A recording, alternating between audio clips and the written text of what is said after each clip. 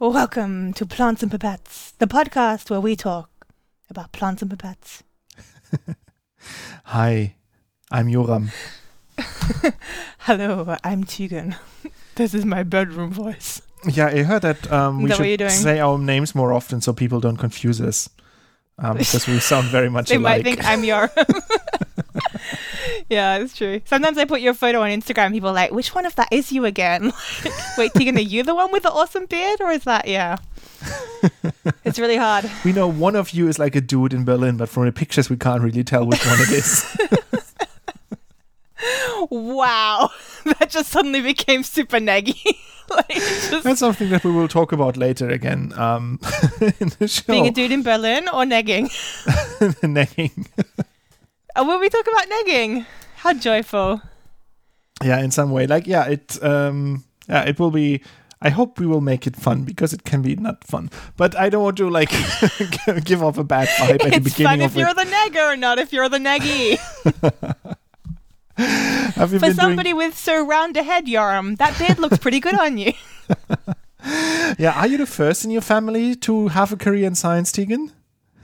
Not really, if you count engineers as scientists, but do we though? I don't know. No. I don't think engineering is difficult. You're an engineer by trade. You're a... That's how I can tell you that it's not hard. I don't know what you've been doing this week, but I had a little flashback to my lab work days because I started rapid testing myself for the COVID virus. I know there's lots of dubious claims around it, or just testing in itself is not always a strategy to get out of a pandemic. I understand that. I just want to make that clear here.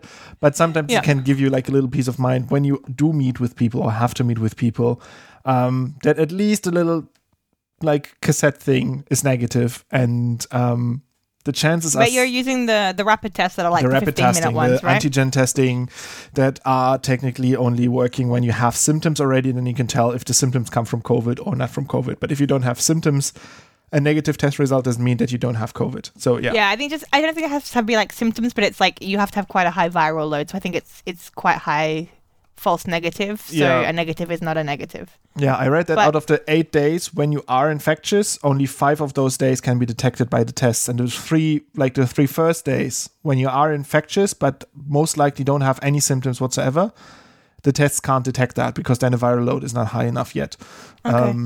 And so I know all of that. That seems you should be wait, that's the first 3 days when you're infected, but that's already 5 to 21 days after you've met somebody who's infected you.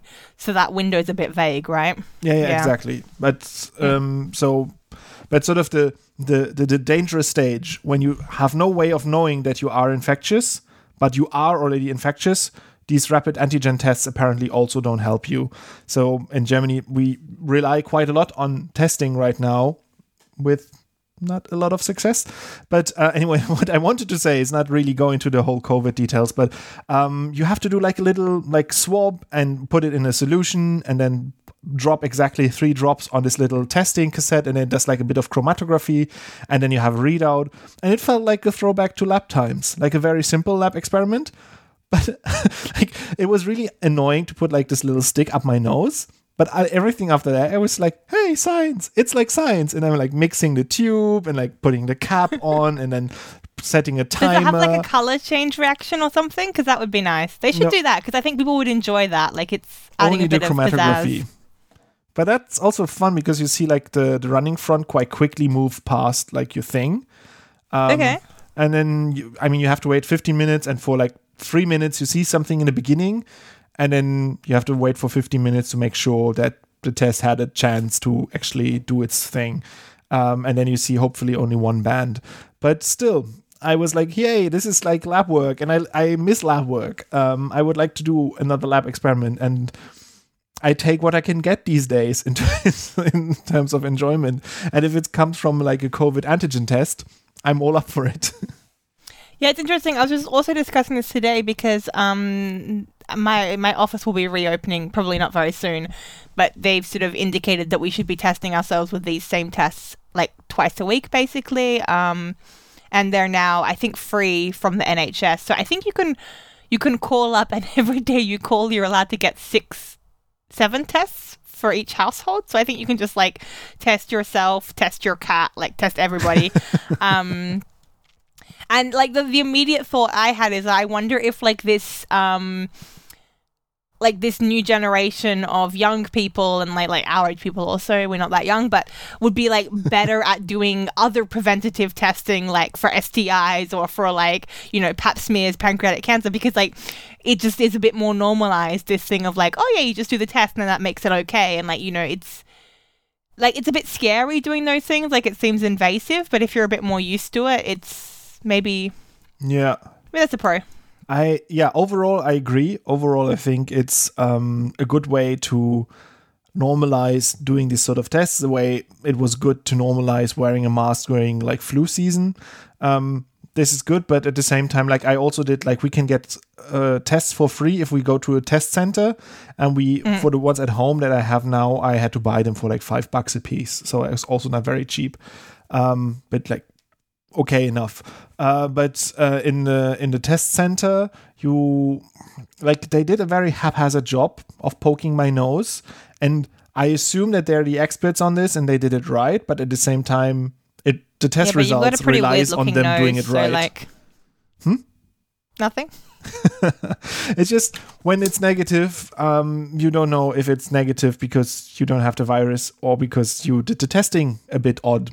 And so it's impressive that we managed to get like an actual accurate COVID test from somebody with your type of nose. It's not quite a neg, it's just an insult. I think that's the problem. Like whenever I try negging somebody, I just like go fully insult. It's just like, you weird. Like, what's with your nose? It's fun to hear something from somebody that ugly. That was supposed to be a microaggression. It's not. It's just an aggressive aggression, and it's not. Yeah, the thing that I struggle with in negging is making this sound like there's something positive. Like you've got to get the like. You are very pretty for XXX. That's kind of the. I mean, given like your background and your struggles, I'm quite impressed how well you pulled that off with the testing.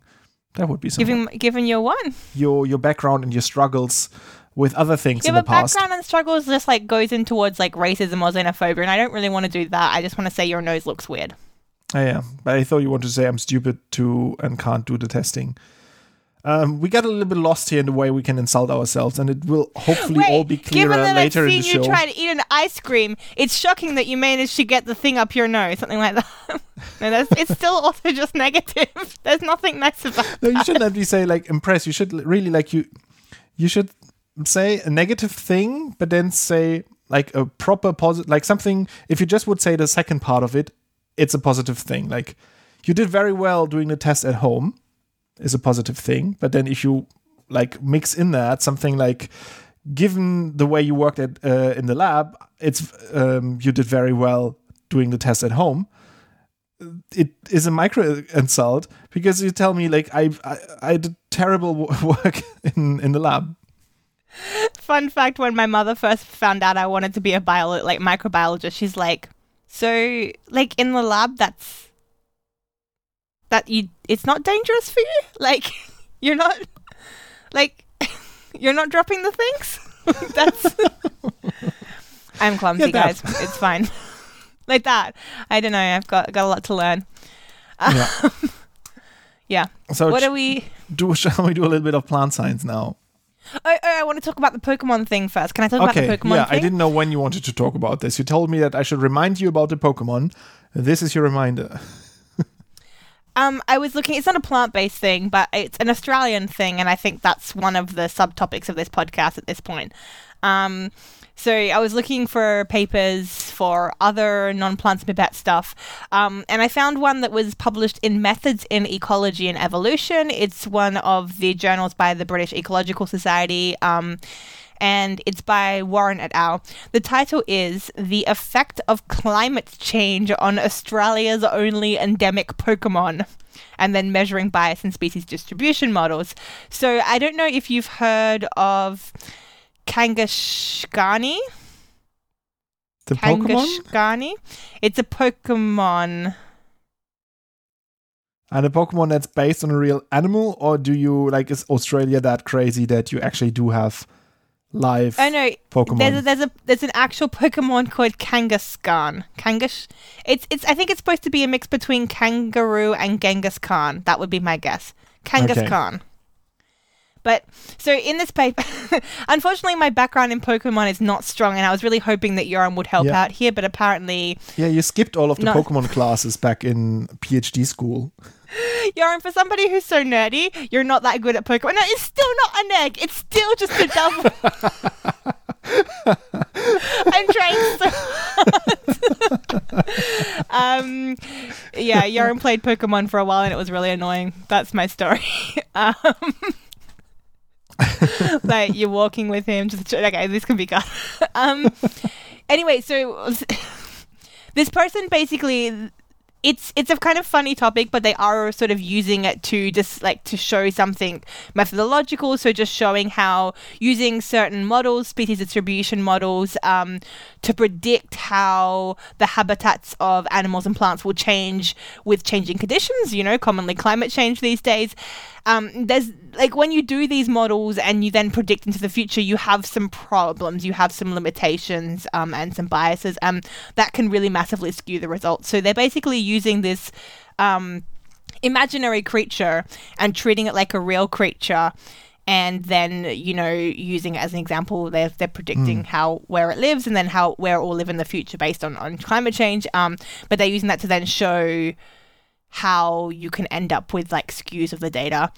But it's just it's really charming because the way they approach it, they just kind of like act as if it is a real animal. So they call it Garora Kangaskhan. So it's Kangaskhan is the Pokemon, but they give it like a proper like name. Yeah, genus, species, name. And then they're discussing like Garora Kangaskhan is the only Pokemon endemic to the geographic region used in these two studies. So they're talking about like Australian mammals. They link it to like a recent study on actual like 220 species of Australian mammals, which is I think by the same authors.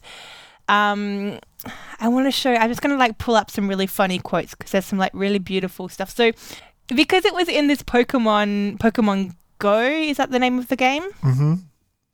So they're saying, it's endemic to Australia, but then they say periodic spates of sighting across Europe, Asia, and the Americas suggest that G. Kangaskhan are capable of long-range dispersal, but do not readily colonize new urban habitats outside of Australia.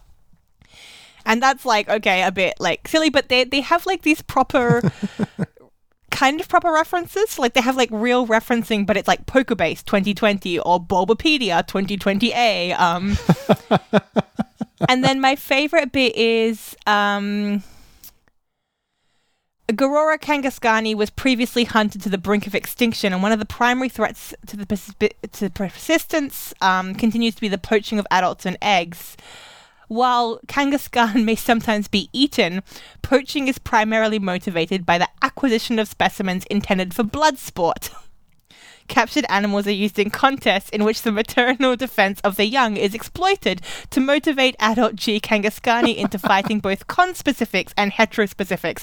So, like, this mix of, like, this very real scientific talk and, like, the threats to the species with what is just a Pokemon arena fighty thing, a match, I guess.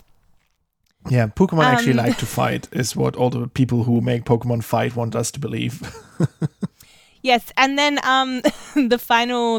I'll just read this like last bit from that paragraph.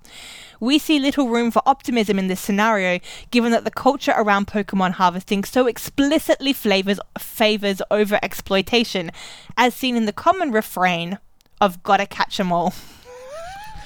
It's delightful to the point where like it's sometimes hard to be like, is this?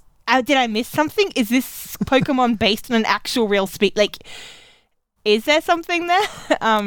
Yeah, it's also fun because Pokemon is, I mean, not only like a major brand thing, but so deeply linked to science in its own storytelling. Every part of it begins with like a professor calling you into the lab and then sort of showing you different Pokemon. You pick one and then it's like, yeah, I have to study more of the Pokemon. So go out in the wild and collect as many as you can because I need to study them. It's all like the initial motivation is about like science, but then you immediately go out and be like, okay, fight. Like punch, punch, punch, punch. Okay, so that I didn't know. I was more thinking about the fact that like most of the Pokemon are actually based on real animals, right? They're often a mix of multiple, it's got that kind of biology, and the way they act and behave and where they hang out is also linked. Like this one is a duck and I don't know, platypus or a duck, and it's going to be found near watery areas. Like this seems to be. There's a duck that always carries a leak. I mean, not even joking. As we often see with ducks in nature. I'm not sure why you made that point, but sure. The final comment is that they've also got like an artist's rendition of the species with a young in its pouch as the figure 1 of the paper. So yeah, I love it because it's so fun, but also like it's a good science communication tool. Like people, it's a methods paper, which can be like a little bit hard to like motivate yourself to read sometimes, right? Like unless it's specifically your niche and you have to do like an experiment. So they've really made it engaging by having this like bizarre character example. So and what I want to applaud here specifically is that they use pop culture, but they also like very deeply understood the reference that they were making. It's not like haphazardly like tacking on like some pop culture and being like, here, everybody look at the pop culture and now think that our science is cool. But no, they really understand what they're talking about, both scientifically and pop culturally. I like that. And just because like this week I stumbled across like somebody using as like a initial like as like their headline image for a talk that they were doing about like robots in the field, and then they showed a stormtrooper photoshopped into like a flower field, when stormtroopers in Star Wars are very famously known not to be robots. And this is exactly like the opposite of what the people with the Pokemon paper did. Like the people who photoshopped that stuff together had no idea what they were doing. And just were like, look, we need Star Wars is cool, right? What do the kids today like? Star Wars? Star Wars? Okay, we talk about like automation in like agriculture. Let's have like a stormtrooper standing in a flower field to attract the young people because they need to know about like smart automation in agriculture. So that was like what got me riled up this week, and it's so beautiful that you brought like by chance like a pop culture reference. It's like a prime example of how it's done, and I love that. Like I really will check out that paper. Like I love the idea. I loved it so much. I'm just impressed that they managed to use the term blood spot like 8 times throughout the text. Wow. But wow. It's really cool. Shall we talk about some actual plant stuff now?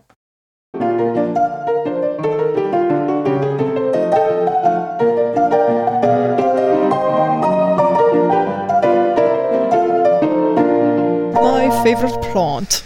And this week I chose something that I don't even know if we talked about this on a podcast. We talked about this on the blog for certainly, but there is new evidence, and new evidence means new publication, as in I'm publishing new stuff to you over the podcast. So my favorite plant this week is Coffea stenophila. And there has been a new publication in Nature Plants this week from Aaron P. Davis and Jeremy Hager is the last author. And we talked about the species, Coffea stenophila, already before. Specifically, you talked about this on the blog. We had already, I think last year, there was a publication about their findings from the same authors about missing coffee plants. Because coffee... I don't know. Do you want to say something about like why were they looking for coffee? Why were they looking for coffee? So they were looking for it because I mean, you can tell the backstory. I think we have like basically we drink coffee, but most of the coffee we drink comes from just 2 different species of coffee. But there are actually 120 different species of coffee. And there's this huge interest now to look like at diversifying the species that we eat and drink. So not just coffee, but like with a lot of different crops, as a way to future-proof against like things like climate change, but also pests and drought, everything. So they were searching for a coffee that had been cultivated back in the 1920s, I think, and before that. But then and people had made it, had sold it, had said it tasted delicious, and then it went. Nobody had heard of it since then. So there was a paper that came out last year where they wrote about this, and they wrote, they literally put up wanted posters in Sierra Leone. Was it Guinea was the country? I think Guinea and Ivory Coast. Yes. And wanted, have you seen this coffee? And they found it. Yeah, exactly. That was last year's paper. Then, they found it. They found it back in in the wild. but only very few plants in some locations. I think in some location there was like literally one single plant that they could find. And these areas are like so often endangered areas that are where there's like mining in the area or some other like human development that threatens these habitats. And therefore, it was sort of a lucky find that they still got these individuals out in the wild, because I don't know, in 10 years, 20 years time, it might have been much harder, close to impossible to find those, because the habitats are on the brink of destruction. And so what they did, they, of course, back then, they did like proper scientific descriptions of the plants and sampling and so on, but they didn't have enough of the plant to do any look into what the coffee is like. And it's sort of one of the main motivations to look for new coffee plants is then also to find coffee plants that make a good coffee. And this is what they managed to do now. So they took some like plant material home that they could cultivate, and they managed to cultivate enough to brew enough coffee to actually taste test it. And this is what they did now. And this is the publication that came out. It's called Arabica-like flavor in a heat-tolerant wild coffee species. And that's Coffea stenophila. And they did some taste testing, compared it to other known varieties or current varieties of coffee.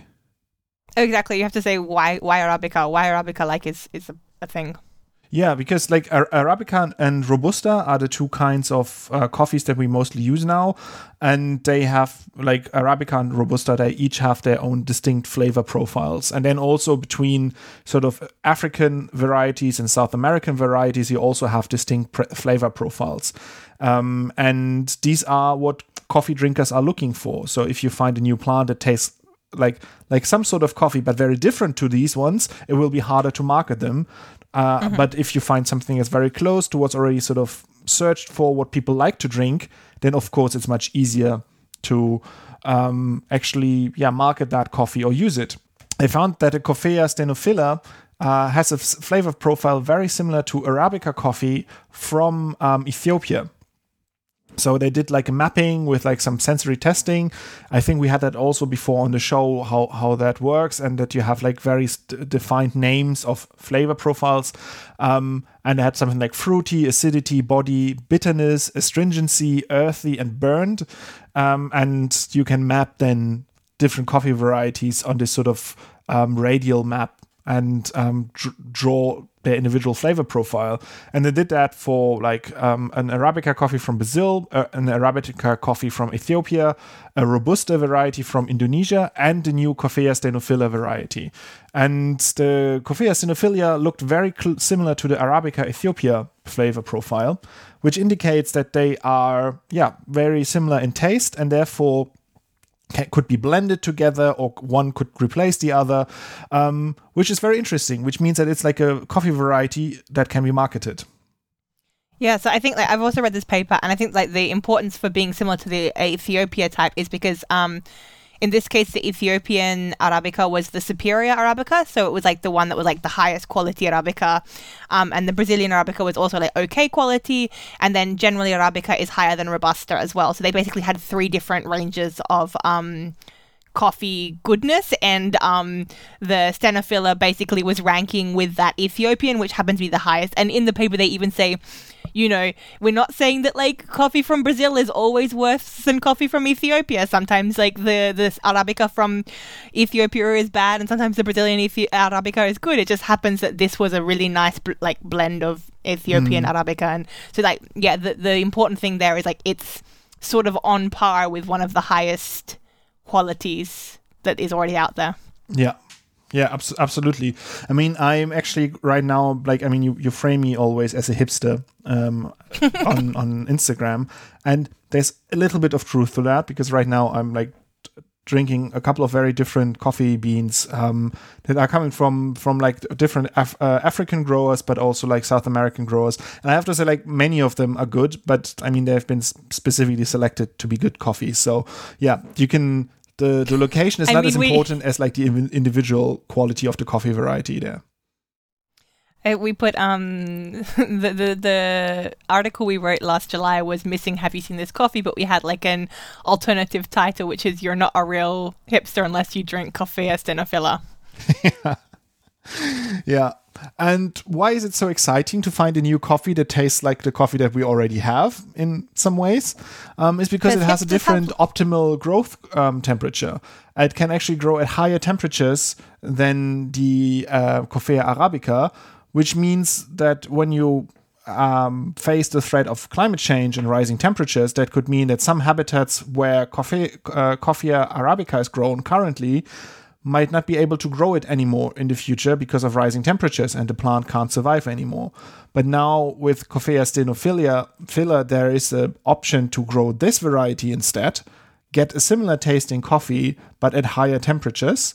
Or you could start doing breeding programs and sort of breed the high temperature resistance from Coffea stenophila into Coffea arabica lines. So you have multiple approaches now available, now that you have more genetic material that looks promising, that tastes well, and that is growing in conditions where you couldn't previously grow the same quality of coffee. So that's really exciting and really good news for coffee drinkers. Because more diversity means more robustness to the entire system, the production system, which means higher chance of being able to drink coffee in the future. Although I recently saw like the numbers of like CO2 equivalents produced by coffee production, it's not looking good. Like, you shouldn't be drinking coffee, but at the same time, I can't coffee. stop. You just successfully nicked coffee. So, for something that tastes so good, you sure leave a lot of CO2 in the atmosphere. Like that? Yeah, kinda. But yeah, so that's Coffea stenophila. A very exciting story. I'm very happy that there is this follow-up now. I quite like that we are sort of following along this story of this new coffee variety making its way into hopefully being that I can eventually get a taste of it, because I'm quite curious now as well. I think now you would have to be very good friends with the researchers to taste it, but I hope that will soon change eventually.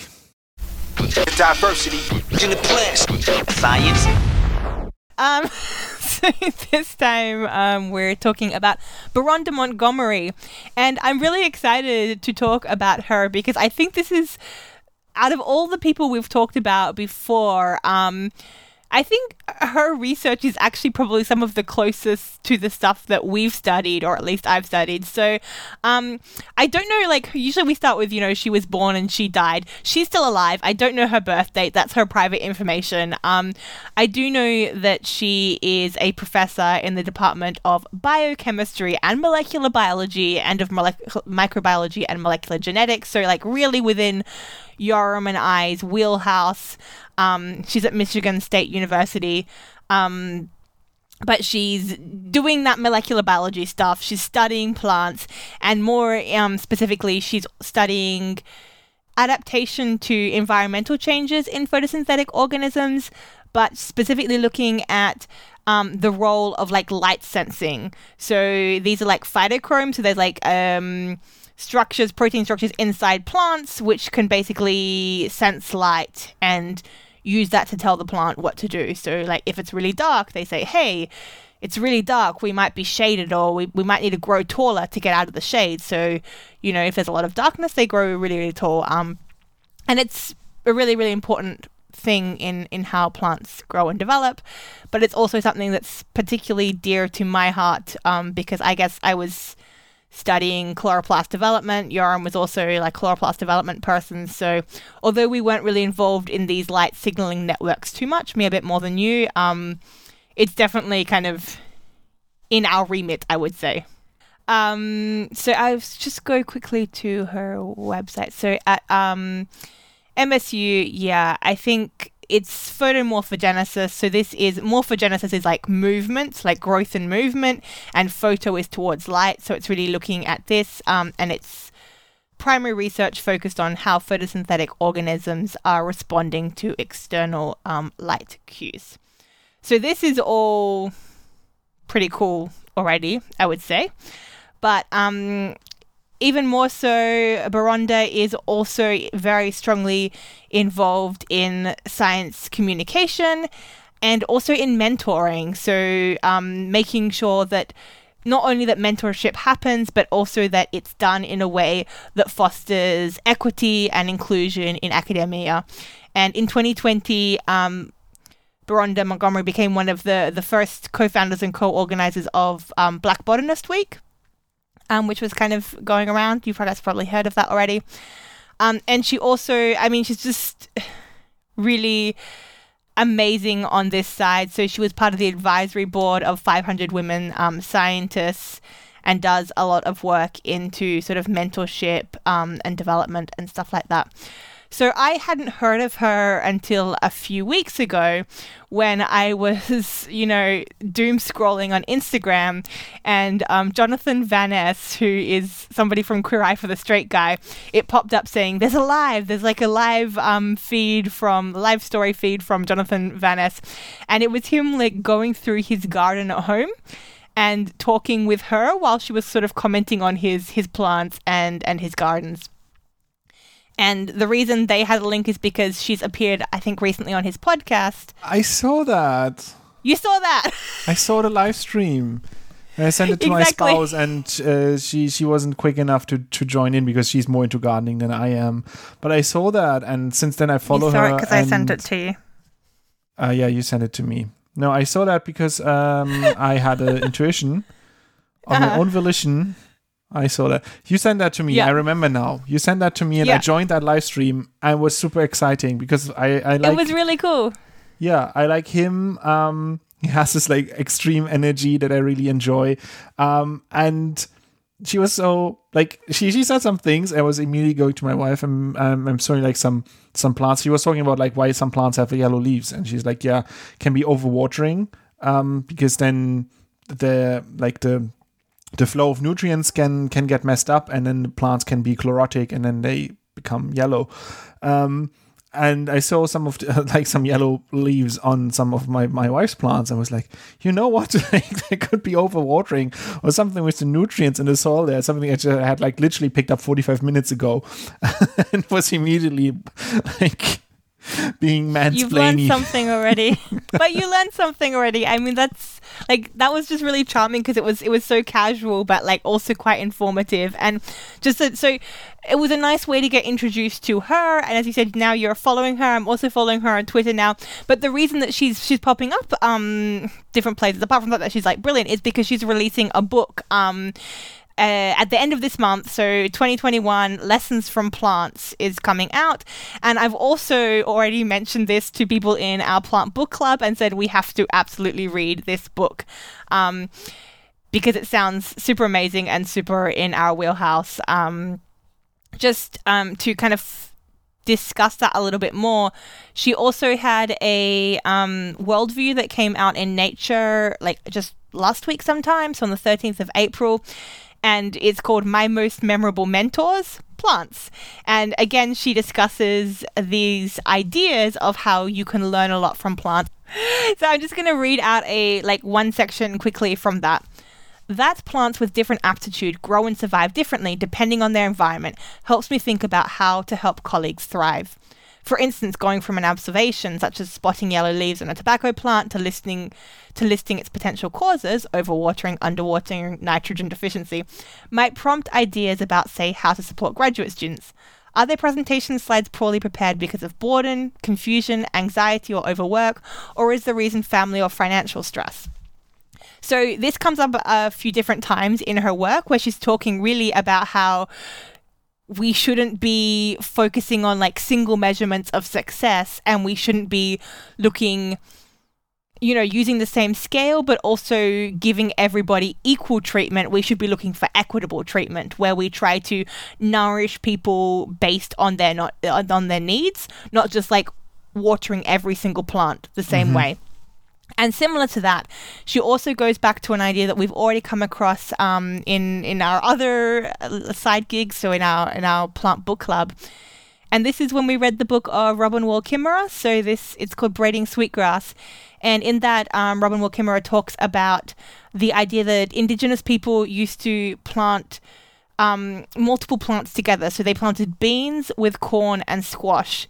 And the idea was that these 3 different plants all have different roles. So beans, they're nitrogen fixers, so they enrich the soil. It's like fertilizing. The corn sort of can grow very tall, but then the beans can use the stalk of the corn to grow around it. There's also like protection from pests. Squashes grow wide, so they suppress other weeds from growing. Like there's this kind of symbiosis. And again, she uses this as a lesson where she says that this is a biological metaphor. And she runs her lab in the way where instead of looking at how one person does, you sort of discuss how everyone in the team can help support, like, you know, by working together, you all build each other up. And this is like a theme that's come across in multiple of her like writings. So she also has a blog, and she discusses this idea of let me just have a look. Like we have these ways of ranking scientists where you basically have something like an H index where you say, oh, H is like high impact. That person has like done lots of important work that has been cited very highly. So somebody with a higher H index is a better scientist. And I'm using a little quotes there. And she has a blog post that again I'll link to, where she talks about how she designed her own B index, which was based on the fact that her vision for herself was not to like get the most credit. It was that she thought that it was, you know, better to be kind of like building this environment, and like she didn't have the same aims. She didn't want to have that output. So setting herself up to be measured by that yardstick was just setting herself up for failure. And this is again something that comes across multiple times in her writings. I'll put a few links to them, but it sounds really, really cool. There's a few different pieces of work that we'll link from her. I personally can't wait to read the book. I think I've already got some other people in our book club on board, so I think that might be coming up kind of soon. And there are also some different lectures that are available online. Again, I'll link them there. So Plante had her as a part of their webinar series. I think she was a Plante member for a little while. I mean, she has, American Society of Microbiology, but yeah, she of course has a lot of awards and honors. She's a distinguished lecturer. She's part of different like the American Association for the Advancement of Scientists, the American Academy of Microbiology. So obviously she is a brilliant scientist, but also a brilliant science communicator, and also has this really important understanding of like how to make better science and better scientists. So we'll put a lot of links in there. I haven't watched all of the lectures so far, but that's on my to-do list. I'm pretty excited. Cool. Thank you for bringing that and reminding me of that awesome live video. I really like that. And something that we will talk about later again about like good science communication. But now let's move on. Let's talk about bias. Bias.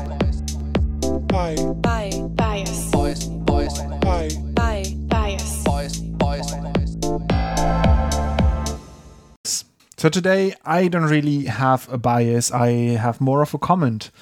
And no, it's not really a comment. It's another story about microaggressions. Something that I found this week. It's already an older paper.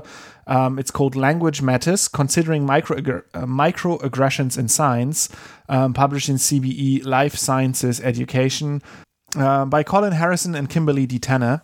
And the authors discuss here, first of all, the concept of microaggressions. Something that we've been trying to do all throughout this show so far with those were macroaggressions. And where they are in science, what the harm is, and how to counter them. And I found that quite interesting. So do you want to say what a microaggression is? Do you have a good definition?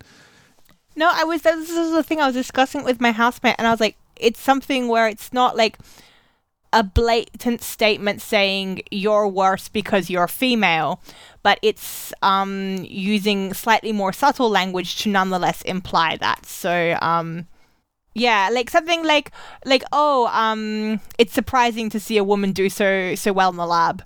Like that would be, I mean, that's quite a large microaggression. It's not so micro to me, but like it's definitely something where it's like, oh, like this is not your place. There's a lot of these small things of like, just to imply that person does not belong or should not have the same rights or privileges that you do. Yeah.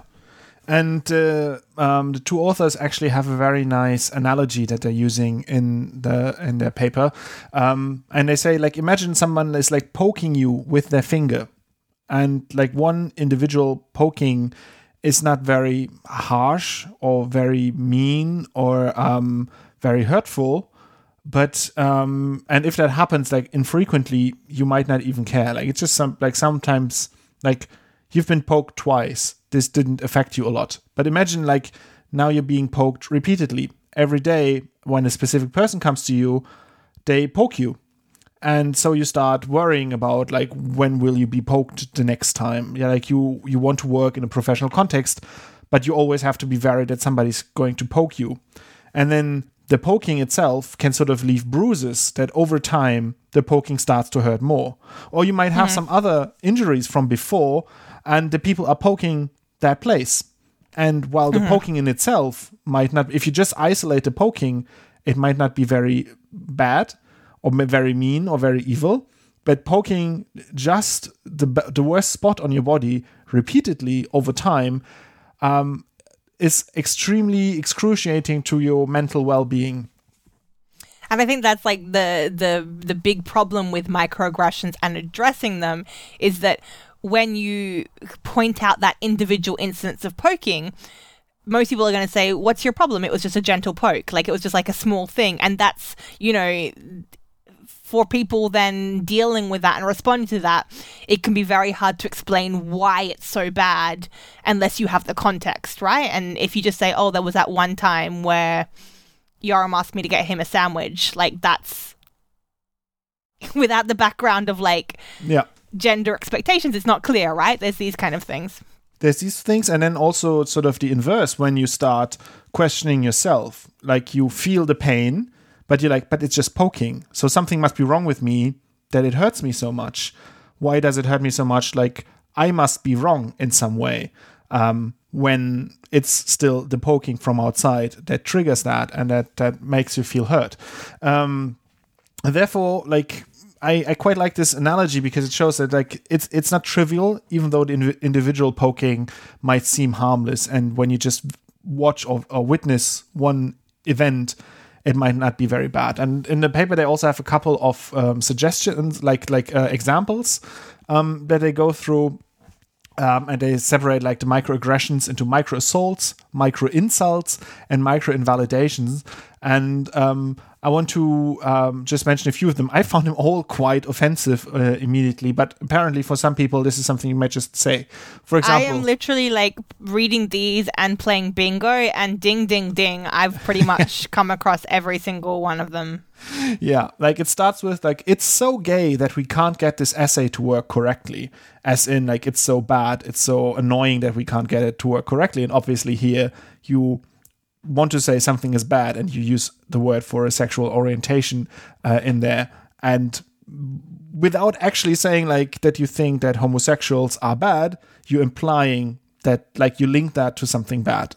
And that's a microaggression. I've got to say, I've done that in the 2000s. Like, that was a thing that came in and it got into my vocabulary, and I had to work really hard to get it out. Like, it was like, absolutely, it was freaking everywhere. And like, I'm so ashamed of that. But like, and I remember saying it once, like, and in front of one of our friends who was gay, and then just being like, oh my God, like, that's, why is this a thing? Like, this is. Yeah. But also yeah, in German, I've we said had that. Like, we had that so much in German as well. And only, I think in the last decade or so, it only changed for the better. Yeah, and if you it's go still and, like, done in some places. If you go and like watch the OC or something like from that early 2000 era, you're like, wow, though. But wow. Yeah. Then there's another one. Not that we're saying that it's all fixed now. No, Also not at all. Not at definitely all. not claiming. But, like, I think there's more awareness now than there was a decade ago. Like, you would see it in more sort of common mainstream media, pop culture things 10 years or 15 years ago in Germany than you would see now. Then another one, like a micro assault, is like, it's a shame you are having kids in graduate school. You could have really been something special. degrading women and implying that women who have a family, they can't be successful in science. I think if you talk to any woman in science, they will have their own personal story of something similar happening to them.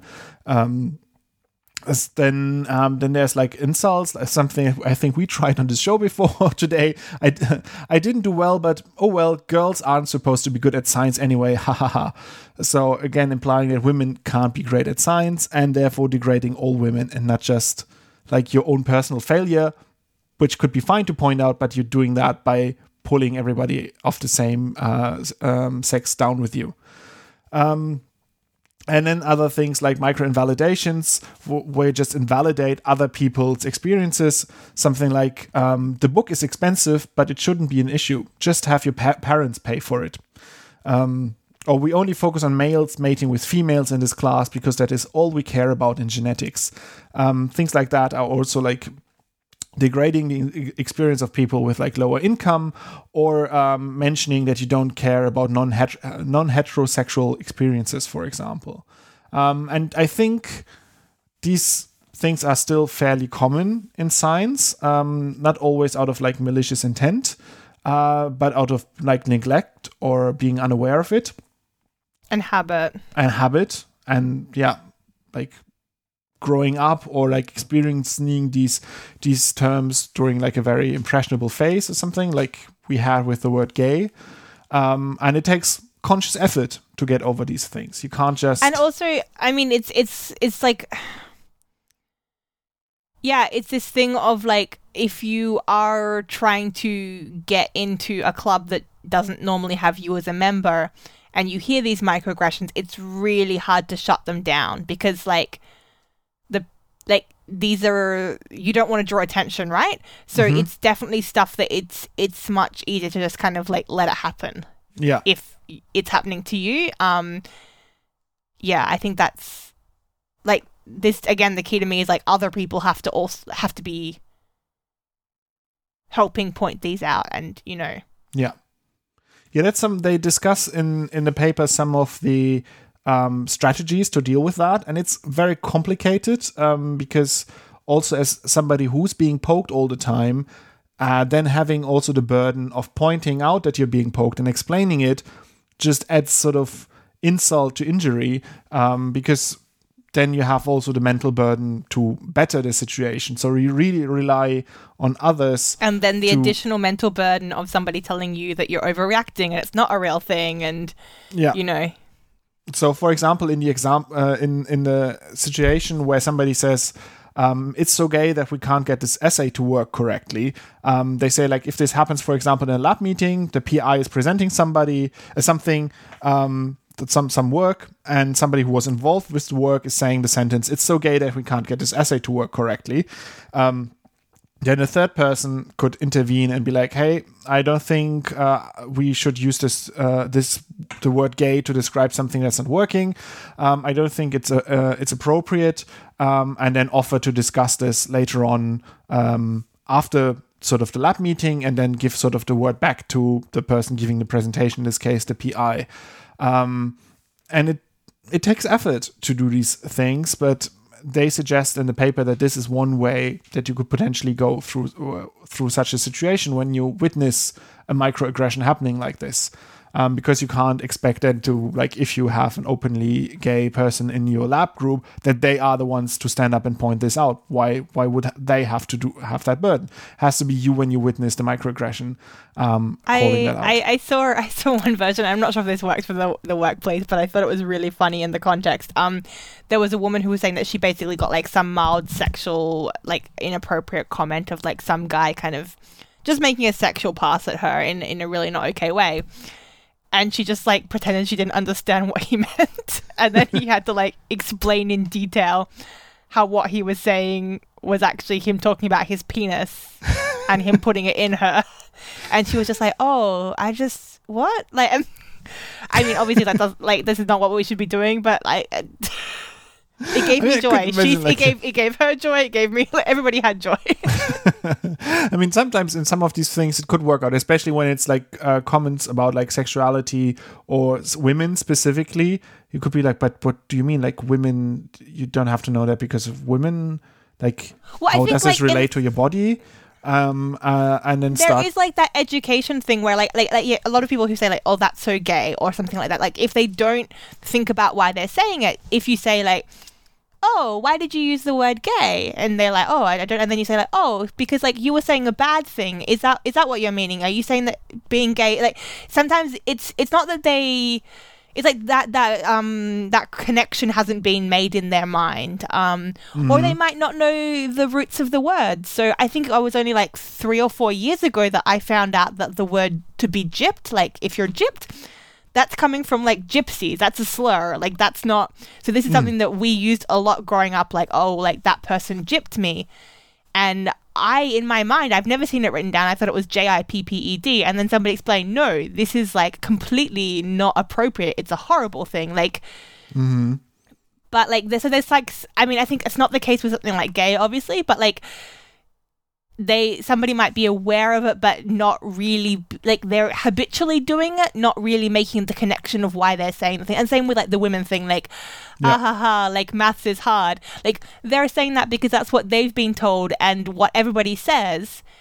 And then if you say, oh, that's interesting, do you really think like that women do find it hard to do maths? And then if they're scientists, you can say, oh, I'd really love to see the studies on that. Like, have you got studies on that?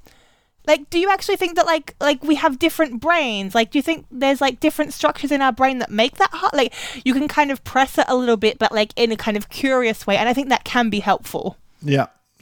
But at the same time, also in the paper, they stress that it's very dependent on the situation, on the power dynamics, on your own involvement, and so on. So there's not one solution that fits for everything. But I want to end on one important point here, and that is how that shapes the scientific environment to be inclusive and diverse, because these microaggressions, they can impede people from learning, from engaging with science, and from belonging, feeling a sort of belongingness to the scientific system or the academic system. And that means that you drive certain groups away by allowing microaggressions to happen. Because if you imagine that like a certain group of people, maybe linked to their skin color, are poked way more often than other people in your institute, then obviously the people who are poked all the time, they will not enjoy being poked all the time and find other careers. And that comes not only at a personal loss for the people who have to look for another career, but also to a loss to science as a system, because we talked about this so often here. A less diverse system is a worse system. But it's also that thing where you look around one day and you're like, why are we just surrounded by like mediocre cis white dudes? Did we do something? And it's like, yeah, you did. Yeah, you didn't poke them enough, or you poked other people too often. More specifically. Not the solution is not to harass others. I mean, we need more diverse microaggressions against everyone. No, we need less microaggressions. So the final thing about this story is that this is not only relevant for this academic system, that microaggressions are hindering the betterment of the academic setting, but also for science communication. Because when you use microaggressions in your science communication, and you might do like versions that are much milder than the ones that we had in the examples here, but that will reinforce a kind of othering where when you talk, for example, to people of color who are visiting your institute during an open day, and you make some sort of comment of implying like, oh, it's nice that they're showing interest. And you mean that in the best way of like, yeah, it's generally nice that people show interest. And but in that context, it might be understood as like, oh, it's nice that you people of color, you show interest in science. You're driving people away. You're not creating an inclusive environment where people are actually interested in learning what you're saying. You're creating an environment of us, the scientists, versus you, the visitors. That is not welcoming and therefore not effective in science communication. So microaggressions also play a very important role when you are communicating research to people. And I found it quite interesting to have that to see that pointed out like that, because I knew about the concept of microaggressions before, but I never really thought about them in terms of sort of like professional communication, where they totally happen as well. So yeah, I quite liked reading through that paper with like lots of examples and some approaches to deal with it. So the paper that we're linking also is called Language Matters, Considering Microaggressions in Science by Colin Harrison and Kimberly D. Tanner, published in CBE Life Science Education from 2018. This is where the fun begins. This is where the fun begins. This is where the fun begins. There was a story in the New York Times, and it's a little bit old, but I don't think we've done it yet. And it is written by Sabrina Imbler. It came out in December last year, and it's called He Was a Stick, She Was a Leaf, Together They Made History. And it's not actually about sticks and leaves. I'm cheating once again and talking about non-plant, plant-like things. These are kind of stick or leaf insects, which look suspiciously like sticks and leaves, but in fact move and have more legs than a normal stick or leaf might have. And it's just a classic story of people growing a bug. Like, they have eggs of a certain type of bug. It's called Phyllium asenkiense. That's the species. They're a rare leaf insect from Papua New Guinea. They look really beautiful. So it's like looks like this lovely green leaf, and it has, even its legs have kind of leaf-like structures around the legs to make them more leafy. Anyway, they're quite rare specimens, and they're hard to grow in captivity. And at one point, in the Montreal Insectarium, they got their hands on 13 eggs. They tried to hatch them and grow them, and, you know, some of the eggs hatched, and they got these, like, the nymphs, like the first stage of the bugs. But only 5 eggs hatched into nymphs, and they started, you know, trying to feed them and grow them, and some of them just didn't eat and immediately died. Some of them did okay. And then 3 of them sort of made it through, and one of them grew into be like a beautiful green and broad leaf, like the mother insect. But then 2 of the other ones didn't become leaves, they became sticks instead. And they also became winged sticks. And it was at that point they realized that, in fact, what they had always previously thought were 2 species were 1 species. So the stick-like winged things resembled really closely another completely different genus of insects called Nanophyllium, which had 6 different species described. But those 6 species had been described only from male specimens. And as it turned out, the reason was because the females looked less like sticks and more like leaves and belonged to this believed to be different genus. And I really like these stories because I think this happened in 2018, which is like incredibly recent. But it brings me back to some of those original stories that fascinated me about science. So I remember hearing these stories about parrots when I grew up, how they would collect different rare parrots, and they had like a red parrot and a blue parrot. And no matter what they did, the red parrots would not mate with the other red parrots. They could never get little baby red parrots. And it took them like hundreds of years before somebody accidentally left a cage door open. The red parrots went at it with the blue parrots, and suddenly they had a whole lot of offspring. And they're like, oh, like that's the red male parrot, that's the blue female parrot or whatever.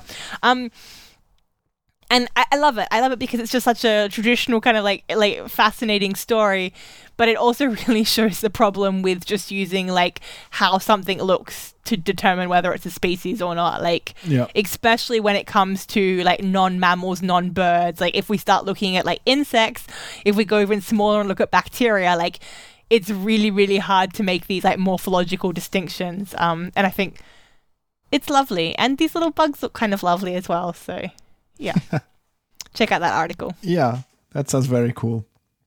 I have a story that I want to mention only very briefly, but sort of to have it done, to check it off. Researchers from Bayreuth and Göttingen in Germany, they call for a combination of organic farming with new breeding technologies. And I just want to mention that because very often it's presented as this sort of dichotomy of either you are pro-GMO and conventional farming and you want to have like the large cornfields and the big combine harvesters, or you are pro-organic farming and you want like somebody picking all the weeds by hand, when in fact like everything it's like a spectrum, it's a gradient. You find all kinds of solutions along this gradient.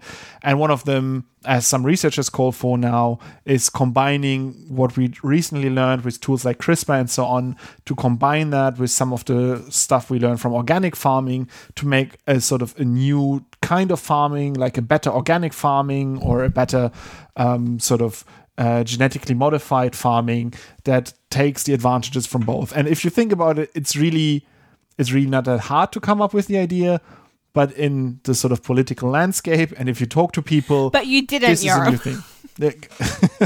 I mean, it's an idea that I've heard before, like at like smaller scale, but now there's sort of like a study and a sort of serious call to action by researchers wanting to change EU legislation so that it would actually become possible for organic farmers to use gene-edited crops in organic farming to take advantage of both systems, to have like the increased biodiversity that you often get with organic farming, but also the increased resistance against pests, climate changes, weather conditions that you might get from genome editing.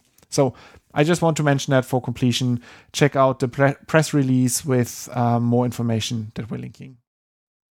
That actually reminds me, I saw something in Nature a few days back. Hang on a second.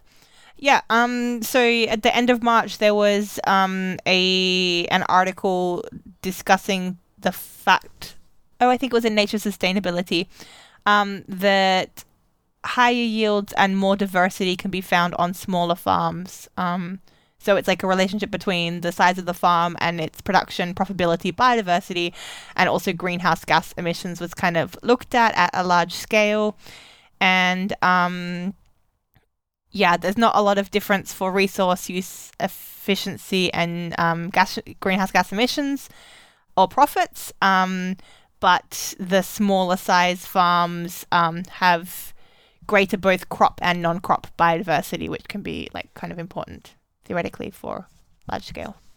Yeah, I hope that with like new studies, but also sort of a shift in the awareness, we might actually get a sort of system that benefits from, like, takes the best of both worlds together, really, without being driven by any dogma, like any anti-organic or anti-GM dogma. Because like I've known people who are really anti-organic, which is also not really helpful, because none of these two systems are inherently and 100% bad or good.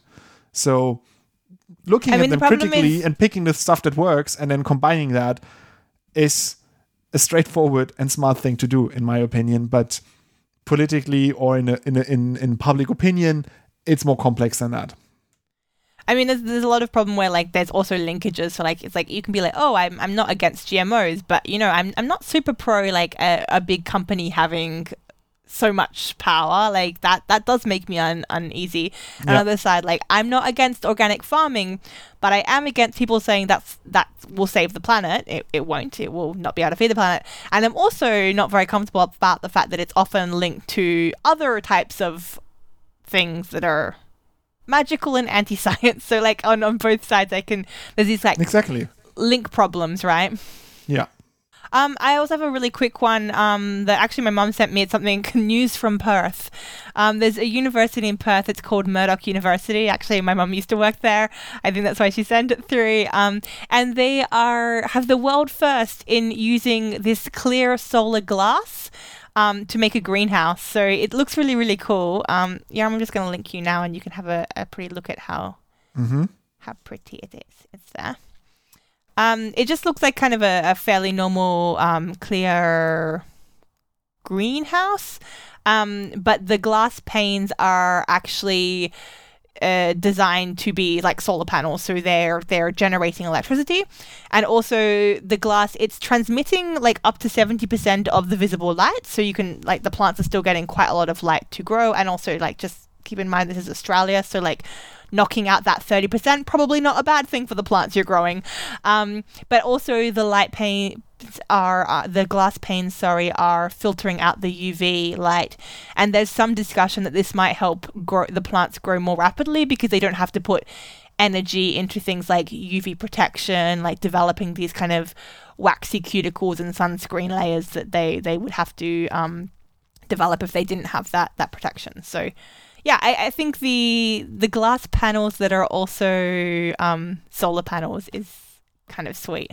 Yeah, it's interesting because we talked about this a couple of shows ago, about a study where they did sort of preliminary things without the actual solar cells, but just with light sheets of glass that had the same spectrum properties as the solar cells would, and did to test if the plants would grow better or as the same or worse than under regular glass. And they found that this wouldn't impede them, but they didn't actually construct a full greenhouse with the solar panels in place. So it's quite interesting to see that somebody else did that now and that it works. So really cool. Well, I mean, it's just been built now. We know that it was built. We don't know the outcome, I guess. I think these two things happen probably in parallel, but in the sort of the timeline of this podcast, one comes after the other and it works well. So I quite like that.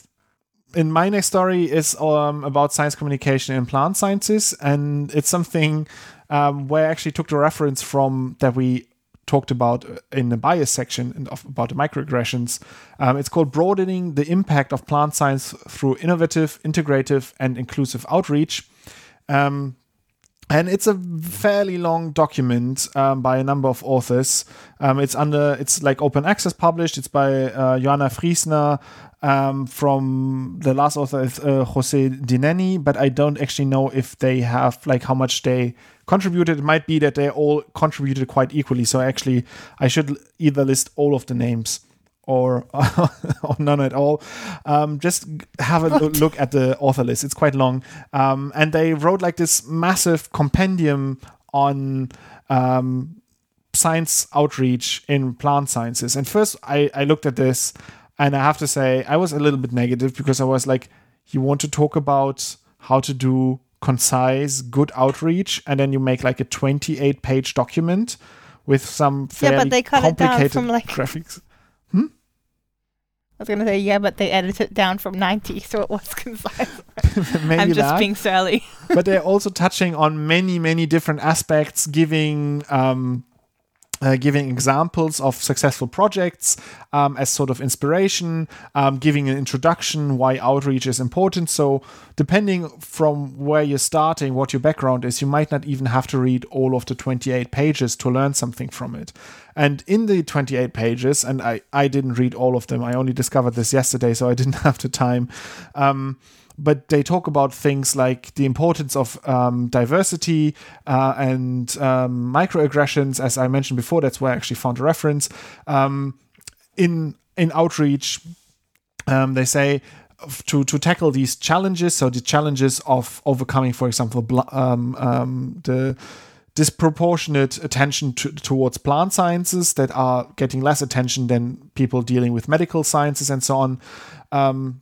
They're saying that to tackle these challenges, a talented, passionate, and diverse community of plant scientists will be needed. And that's what they're talking about here. And what I specifically liked, so I'm recommending everybody this as a sort of good reading if you are interested in outreach in plant sciences. They end on an 8-point plan to have better outreach. And what I like is that they don't start with the usual stuff, because if I would just off the top of my head write like 8 points that people should do for more outreach without putting any thought into it, and we're like, get on social media, engage with some people locally and so on, and sort of focus on what you can as an individual do for your outreach. And their first point is actually lobby your dean to recognize outreach as a valued component of academic excellence.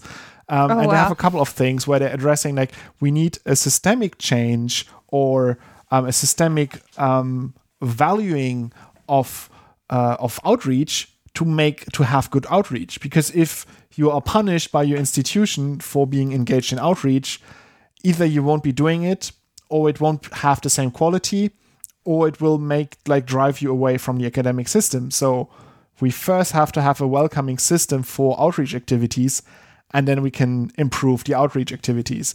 And I quite like that, because I haven't seen that in such a list, in such a context before. that fits really well with Baronda, who we were talking about earlier in the show. I mean, this was like her B index was really about like, make this be an important thing about, you know, mentoring and developing the community, and don't only judge on how much you publish. So yeah, super poignant. Yeah. Cool.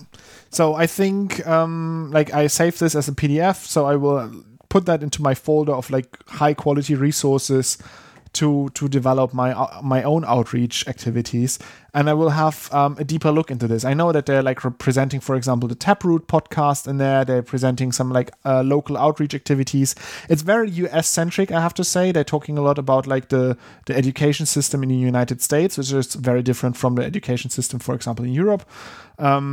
So your mileage may vary in the usefulness of these sections, but they have other parts that are more transferable and therefore valuable for people outside the United States. So I think it's actually good that it's 28 pages long, because it gives them the room to properly develop ideas instead of just briefly mentioning them. So yeah, check that out.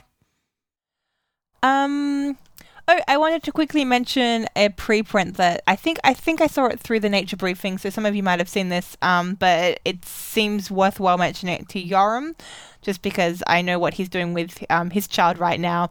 There's a paper for designing a high-resolution Lego-based microscope for an educational setting.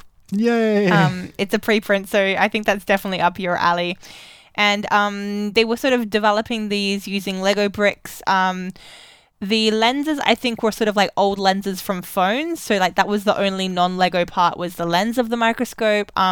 They have the instructions to sort of set it all up, and they were doing it with school-age students who were like 9 to 13 years old. So then using it as like, you know, you build it, but also a tool to understand how microscopy works effectively. So I think this is something that you'll definitely have to be trying yourself at home in the near future. Yeah, definitely. Like, I can't wait to build all kinds of like fancy Lego machines. But also there's like this fold scope. It's like a paper-based foldable microscope that you can buy as a kit, and then you just assemble it very easily.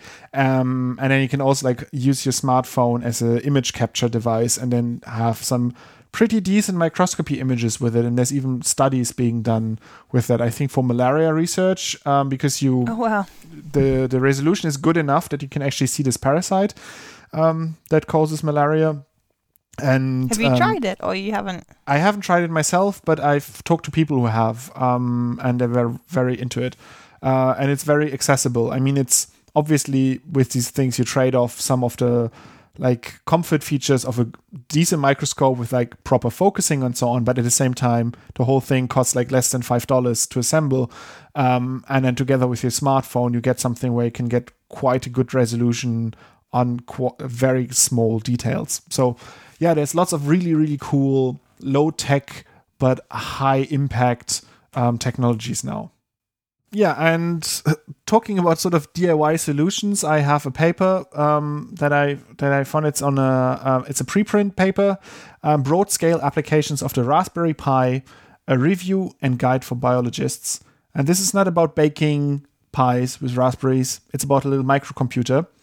And this is a collection of different projects that people in science where they used Raspberry Pi microcomputers to construct their own devices for all kinds of different things. They did it for like plant phenotyping, high throughput animal recordings, dedicated plant growth cabinets, 3D printed microscopes, RFID equipped bird feeder, long-term monitoring for fish behavior, automated bird puzzle boxes, autonomous underwater camera system, and the list goes on. And this is a review of the capabilities of this Raspberry Pi system and how you can use that for your own science. Instead of buying like dedicated, expensive, complicated lab equipment, very often you might have more success in building your own machine, because with the Raspberry Pi and all of the resources available for it, it doesn't actually take a lot of prior knowledge to build a machine that can do a very specific task for your research. So yeah, they go through like materials you might need, what hardware you might need, where to get software and so on, that you can actually really build or start designing your own experiment setup using a Raspberry Pi in it. And I find that quite cool, because this is also something where, like in the hobby sector, there's lots and lots of projects where you have sort of meaningless contraptions that teach you something about computing and are therefore interesting, but like their purpose is like another display in your house that tells you what the weather is like, when already like your phone and your watch and your computer and everything tells you what the weather is like. You build another device that can do that, and you learn something, so it's cool. But in this case, the Raspberry Pi is actually making better science available to researchers at a lower cost. So, I think quite a cool paper by, let me just quickly scroll up so I get it's by one author called Jolle W. Jolles from Konstanz in Germany. Okay, my last couple of things I want to mention are related to sort of AI. So a few weeks back, one of our close friends sent me an article and was like, I saw this and I thought of you. And it's just called an autonomous debating system. So it's basically, it was published in Nature. It's basically just people design something. It's called Project Debater. And it's an autonomous debating system that can engage in a competitive debate with humans. And frankly, I have no idea why this was suggested for me. Perhaps unsurprisingly, a couple of weeks later, also in Nature, the editorial was titled, Am I Arguing with a Machine? AI Debaters Highlight Need for Transparency. So discussing, what the sort of ethical issues come from AIs and, bringing up these kind of old problems we've seen where AIs are biased because of the humans who design them, and these biases can sort of tumble out of control. And we've seen that with, the AI system that started, hurling racist and sexist insults after like 2 hours of being online, right? Yeah. So that's also discussed. And then that sort of led me to another thing, which is the blog of Janelle Shane. And maybe you've seen this already, Yoram, but it's GPT-3 tries pickup lines. So again, this is I haven't seen that, but it sounds it's so good. It's terribly so good. Great. So, yeah, we're going to have to spend like a little bit of time on this. So basically, she was using a neural network, is that what it is? To develop pickup lines. And she used different variants. So the first one is DaVinci, which is kind of like the biggest and most competent. Some examples of the pickup lines that I really liked was, I'm losing my voice from all the screaming your hotness is causing me to do. I love you. I don't care if you're a doggo in a trench coat. And what's another really good one? You look like Jesus if he were a butler in a Russian mansion, which like none of those things makes any sense. Next up was Curie, so a little bit smaller than DaVinci, but kind of the second most complex of the four that were used. What's a really good one? You are the best French toast I ever had. And then, hey, my name is John Smith. Will you sit on my bread box while I cook, or is there some kind of speed limit on that thing? Babbage was the next one. I think Babbage is actually my favorite because it explains why its pickup lines are good. So firstly, it has what I would say is objectively the best pickup lines of all of them, and I would just like anybody out there who wants to be wooing, I reckon you note this down right now, pause the podcast, write it down. The pickup line is simple. You are looking good today, want snacks. And that just seems to me yes. But then it also has a pickup line which is, have you stolen anything today? And then that comes with an explanation. This line is used by buying a second date. One of the motivations for this line is to avoid the awkward subjectivity of asking somebody what you have stolen out of their garden, tool shed, or somewhere else. You may say something like, hey, I've decided to steal your car and use it for a short trip from work. This is a super casual yet shocking pickup line. So like I do like that a lot. And then the final one was Ada, so that's the smallest of the I variants. have to listen it. I also want to mention that there's the pickup line. It's just like, "Will you marry me?" Which I think is a little bit quick to immediately And it start is, with. it's very effective because "will you" is very powerful and intimate. And also like, "I love you, I love you, I love you to the confines of death and disease, the legions of earth rejoices. Woe be to the world." I like that as a casual first like opening pickup line. Maybe when you're standing in the queue at the shop together, you can start with that. Yeah, I think Babbage gave the best in my opinion. I think that like just like "you're looking good today, want snacks." I'm just seeing the next ones in the list. Yeah, and then Ada is like the smallest and I think objectively the worst. Although one of the pickup lines was "cape fashion," and like we all like capes. Growler style FX, future Pop Tarts by Tracy Thorn, funny nifty sweaters $15.99, etc., etc. Like, I like limit to one purchase in stores. yeah, we'll put the link there. Definitely go and give it a click and then send it to all of your friends because it made me really happy. And yeah, and if you're into the dating game and using any sort of online dating, I urge you to use some of these pickup lines and send us the screenshots if it's like privacy okay. I would love to see the reaction of some people to something like "I have exactly 4 stickers. I need you to be the 5th." I mean, I definitely sent it to somebody I'm talking to and I did not get any snacks yet. So, like, was that too subtle a hint?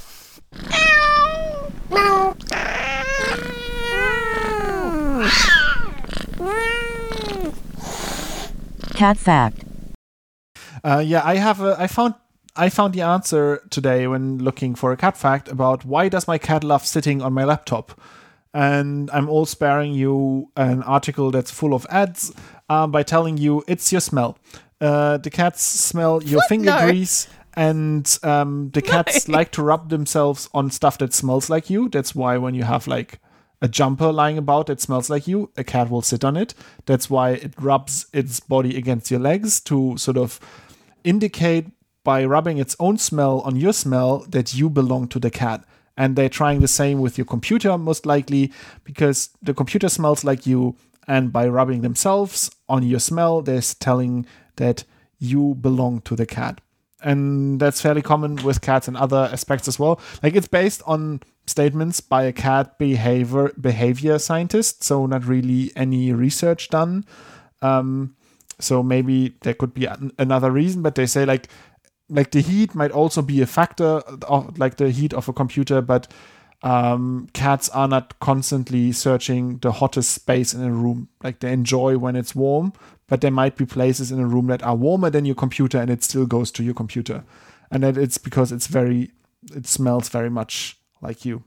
So earlier this week, for completely an unrelated reason, I was trying to work out what the opposite of Occam's razor was. So like Occam's razor is like, if you're looking for a solution, the most obvious thing is probably the right thing. So instead of like making up some, if you come into a room and there's a jug of cream knocked over and your cat is sitting there, it's probably better to assume that the cat knocked it over than to assume that like a stranger walked into the room, poured out the milk and then left. That's Occam's razor. But I was like trying to wonder what the opposite of Occam's razor is. And there's something called Hickham's dictum. I've heard that. I didn't know that it was that. And Hickham's dictum is basically the fact that it's not quite the opposite. It's like the idea that in complex systems, if you have a problem, there's usually more than one cause. And this is like sort of related to medicine. So you can have like multiple diseases causing, like you can have an output, but it's caused from multiple things at one time. But like, again, like I think Hickham's dictum could work with this cat. Like, okay, maybe it's not like only because it's warm, but it might like the computer because it's warm. It might also like it because it vibrates. It might also like it because you're paying attention to the computer and the cat is jealous of the computer. Mm-hmm. And then also this, like, I mean, like I can see the smell thing, but also cats, they don't just rub their face on your computer. They also sit on your computer. Yeah. Yeah, there might be more things at play here as well. But in the article, they had some like other examples of where that would fit. But it could also be that they sort of mimic that, like you're giving the machine attention and the cat is giving it attention by like sitting on it. because there was seen that like cats can mimic, like if you are interacting with something with your head, then the cats can mimic that and also bump their head into the thing. So they can sort of understand, like, you're interacting with a body part with an object, and so they can make the deduction that they also have to interact with the thing with the same body part, even though our bodies look nothing alike, but they still know that it's the heads. It could be something like that they just try to get their paws on there because they realize like we're using our extremities, so they have to get their extremities on there. So it could be multiple things. This cat behavior specialist thinks it's the smell. And with that, I think we can come to the end of the show today. If you want to get in contact with us and send us your screenshots of your dating apps while using AI generated pickup lines, you can do that on social media. On Twitter, you can talk to me. That's @plantspipettes. On Instagram and sometimes on Facebook, you can talk to me. It's @plants and pipettes. We also have a website where in the month of May soon we'll be restarting posting weekly news stories. We took a little bit of a break and we're focusing on a really cool idea that Tegan had on Instagram with like daily prompts, and it's actually quite fun because like in the morning Tegan is like, you should say something about this, and then the daily prompt, and then I It's record so annoying. I have to video. like talk to you every single day now. And I get like social interaction every single day. Like that's unheard of for me. Exhausting. My synapses are firing like crazy. Like I haven't felt this alive in years.